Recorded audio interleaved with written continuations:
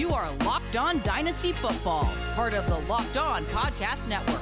Here are your hosts, Marcus Mosher and Kate Magdziuk. Welcome to the Locked On Dynasty Football Podcast, brought to you by Pepsi. This football season will be different, and Pepsi is here to get you ready for game day, no matter how you watch this season. Pepsi is a refreshment you need to power through game day and become a member of the League of Football Watchers.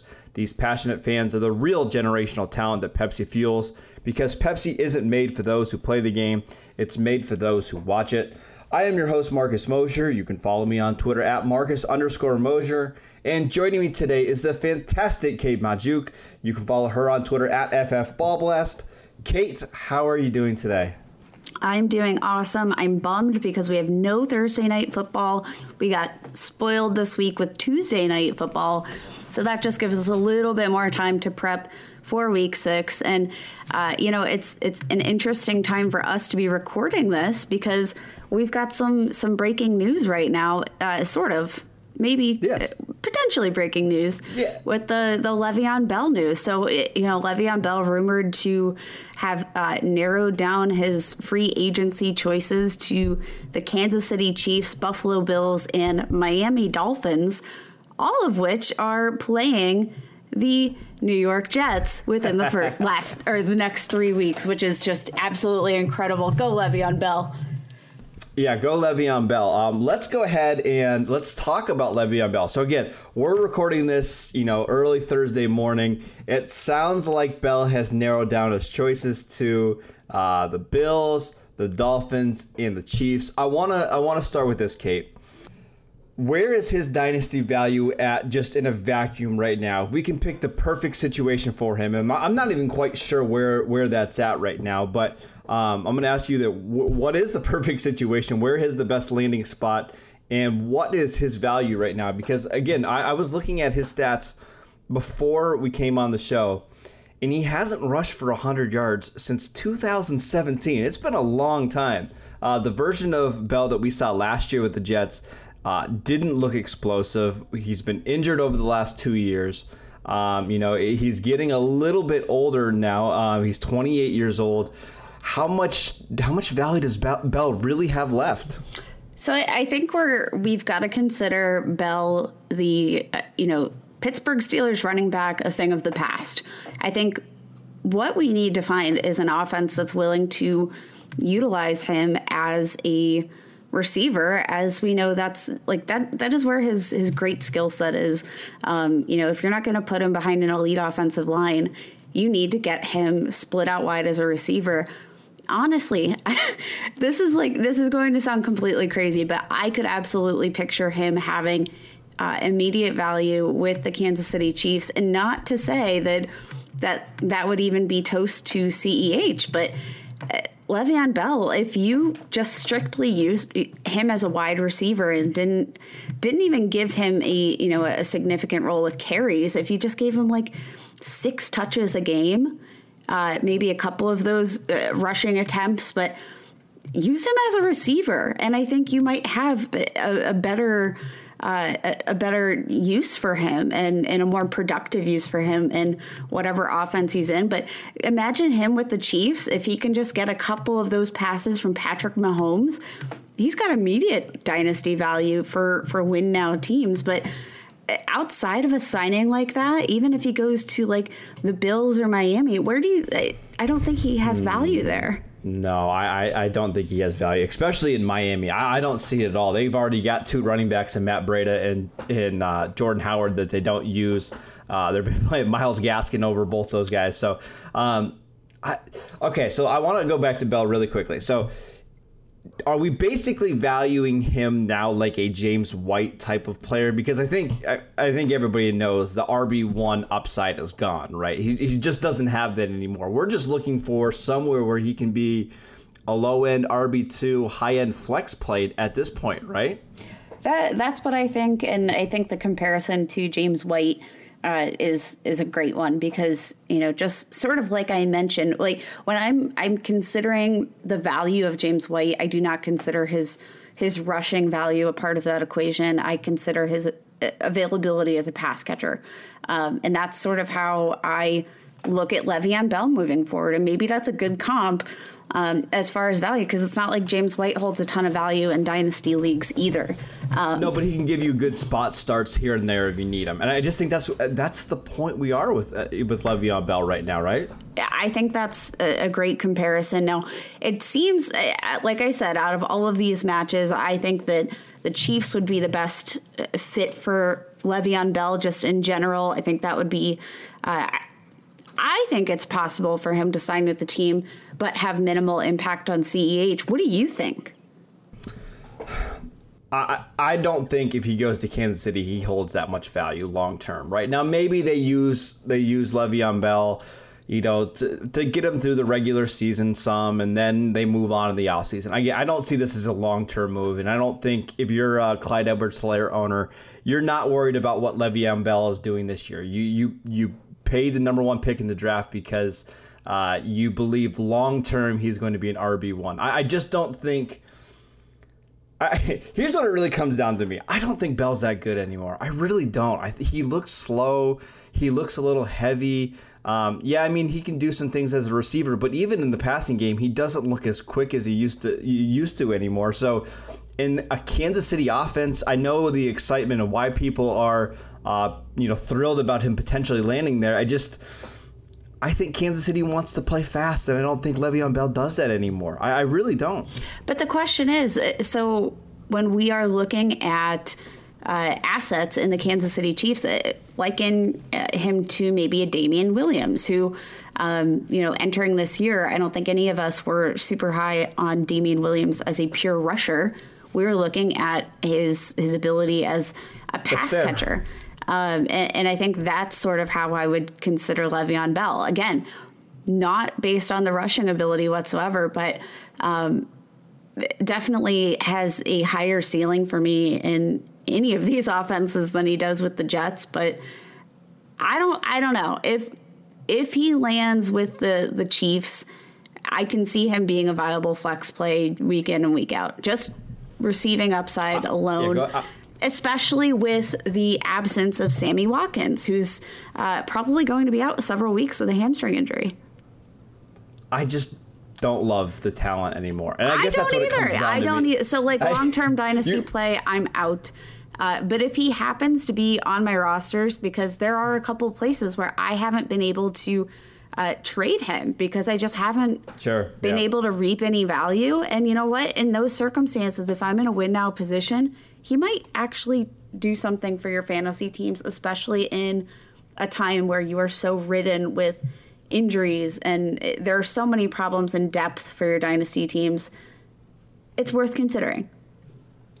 I will just say that I have Le'Veon Bell in one dynasty league, and I'm praying that he lands with the Chiefs so I can immediately trade him, right? Because there's going to be one of the owners in my league that believes it's the best fit and that's going to return him to RB1 value. It also helps that I play with a lot of Steeler fans who still believe Bell is a fantastic running back. So I'm going to try to move him here in the next couple days. We'll circle back. I'll let you know if I have any good offers there. Let's take a quick break so I can tell you guys about Pepsi. Thanks to a natural lack of athleticism or commitment or overbearing sports parents, fewer than 1% of 1% of 1% of people will ever play professional football. But instead of entering the NFL, they've joined another league, the League of Football Watchers. This football season will be different, and Pepsi is here to get you ready for game day, no matter how you watch. Pepsi is a refreshment you need to power through any game day because Pepsi isn't made for those who play the game, it's made for those who watch it. All right, Kate, on Monday's show, we talked a lot about Chase Claypool and where he fits in with the Steelers wide receiver core.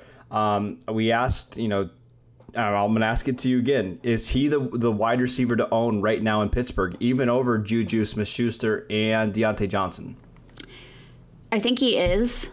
And this is like my a couple of things. So I'm a Steelers fan. I really liked Chase Claypool. I think it was a great draft fit.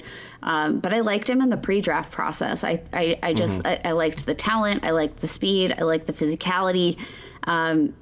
He was a big boy who has all of the physical dominance of a smaller build wide receiver, but he's been able to overcome his size and maintain the speed. I think he could be the guy to own, and that's not to say that you trade Juju for Chase Claypool straight up.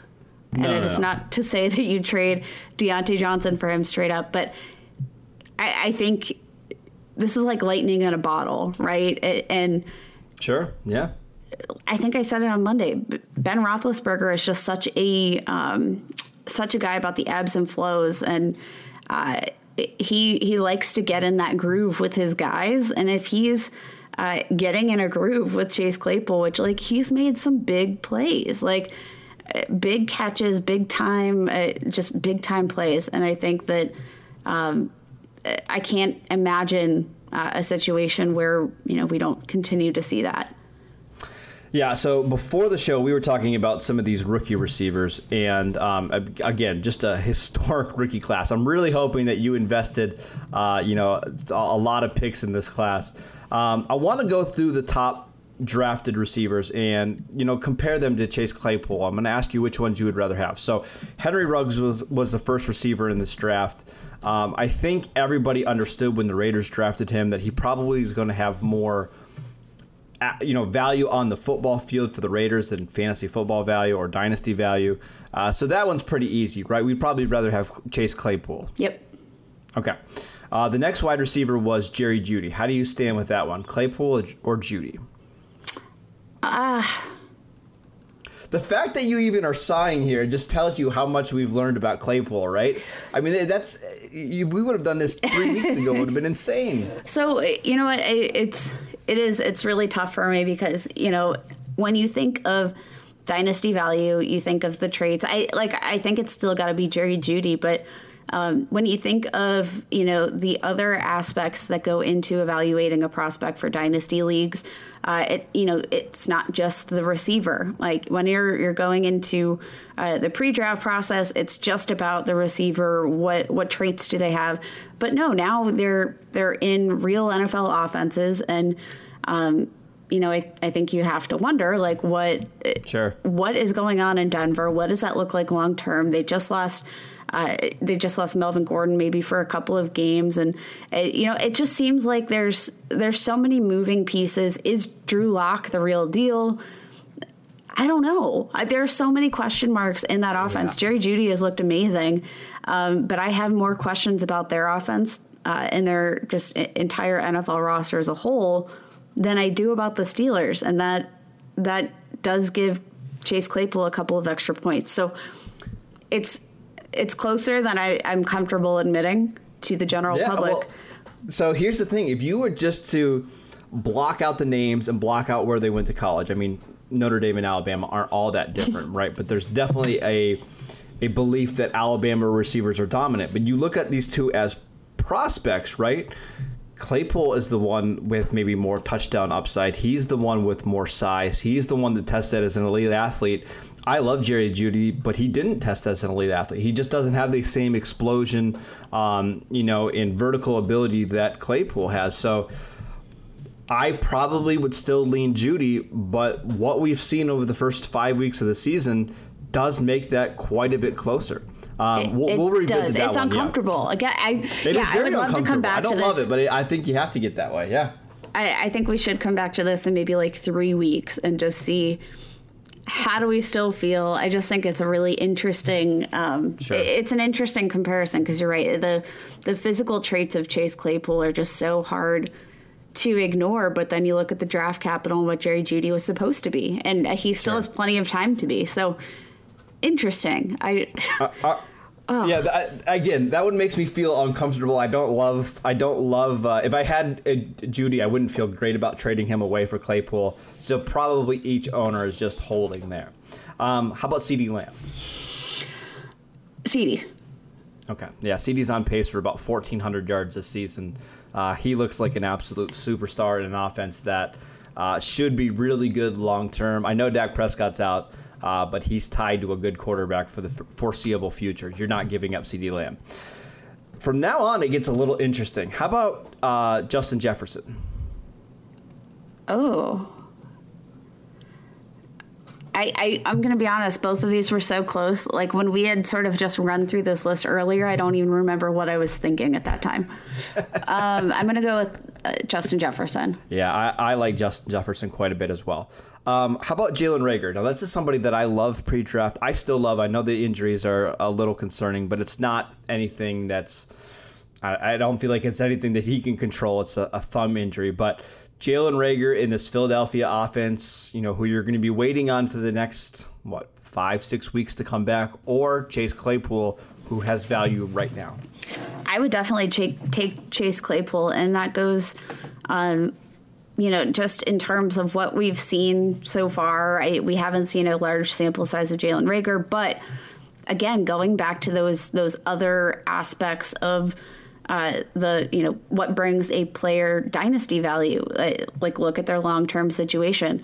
I worry about the Eagles long-term. What do they have in Carson Wentz? Are they going to stick with them? How long are they going to wait for him to look better? Are you going to continue to keep him under center until you get Fair point. all of these receiving assets right? There's so many questions for me surrounding that offense outside of Miles Sanders that I don't know. I can see exactly where Chase Claypool fits, but I don't know how Jalen Reagor fits in the grand scheme of things, because I don't know where the Eagles fit in the grand scheme of things. Yeah, it does worry me a little bit. Like if they eventually do turn over to Jalen Hurts, I think Reagor's value would decrease a little bit. I don't think he throws the deep ball quite as well as Carson Wentz does. So I am a little bit concerned. Let's do rapid fire here really quickly. Brandon Ayuk or Claypool? Claypool. Okay. T. Higgins or Claypool? Claypool. And I'm assuming Michael Pittman or Claypool is Claypool? Claypool. Laviska Shenault or Claypool? Claypool. And then the only other receiver drafted ahead of him was KJ Hamler. And if you were up in the air about Jerry Jeudy, there's just no way that you're trading KJ Hamler for Claypool. No, so, I do want to be clear to our listeners. I am not just this reactionary a person. Because, again, Chase Claypool is a guy that I was much higher on than I think like the general consensus in the dynasty community. I have him on almost all of my dynasty rosters because he was available in the late second, early third rounds, which is insane. Mm-hmm. And I almost pulled the trigger on him in the early second because I believe in the talent and I believe in the physicality and I believe in the offense. But so this is not just me reacting to a 4-touchdown game. This is me seeing that 4-touchdown game as a validation, and not just that game, just the plays that he's made so far on the field. It's validating for me. Should have been a 5-touchdown game. It should have been a 5-touchdown game, but you know what? They took that away. And I will say on Saturday, I was talking with some friends and I just went on a long rip about Chase Claypool and how so excited I am. And I looked like a maniac. But you know what? You're right. Next day, he had this performance, and I feel like he was just thanking me personally for the kind words that I put in play for him. Yeah, isn't that great when you say something and it's validated just the very next day, and you just shoot your friends a text hey, I told you so. Oh, you better believe we were in that group chat immediately talking about what a stud Chase Claypool is. So, yeah, it's a good feeling. And, so it's really just, validating the evaluation I had from him for the get-go. So I just love this kid. He's so fun. So we don't have a ton of trade data yet for Chase Claypool. We'll go through a couple of these really quickly. This is a 10-team league. It looks like it just to start one quarterback, but it's wow. Chase Claypool, Baker Mayfield, and a first-round pick in 2021 for Joe Burrow. That seems rich. That's quite rich, especially in a single quarterback. But I think even in a 2-quarterback or super flex format, you've got to go with Chase Claypool. Baker Mayfield is nothing special. He can, as far as quarterbacks go, he's probably going to give you a mid QB2 performance, if not low end. But he's still probably going to score more than general flex plays on your roster. And then I agree. You have this Chase Claypool. You've got a 2021 first-round pick. My Lord. It's far too much. We've got another trade. This is a 30-team league, so quite big. Chase Claypool for a 2021 second-round pick and a 2021 third-round pick. That still feels very low to me, right? It does, but when you consider, it does feel low, especially considering the roster size. I think that's sort of the issue.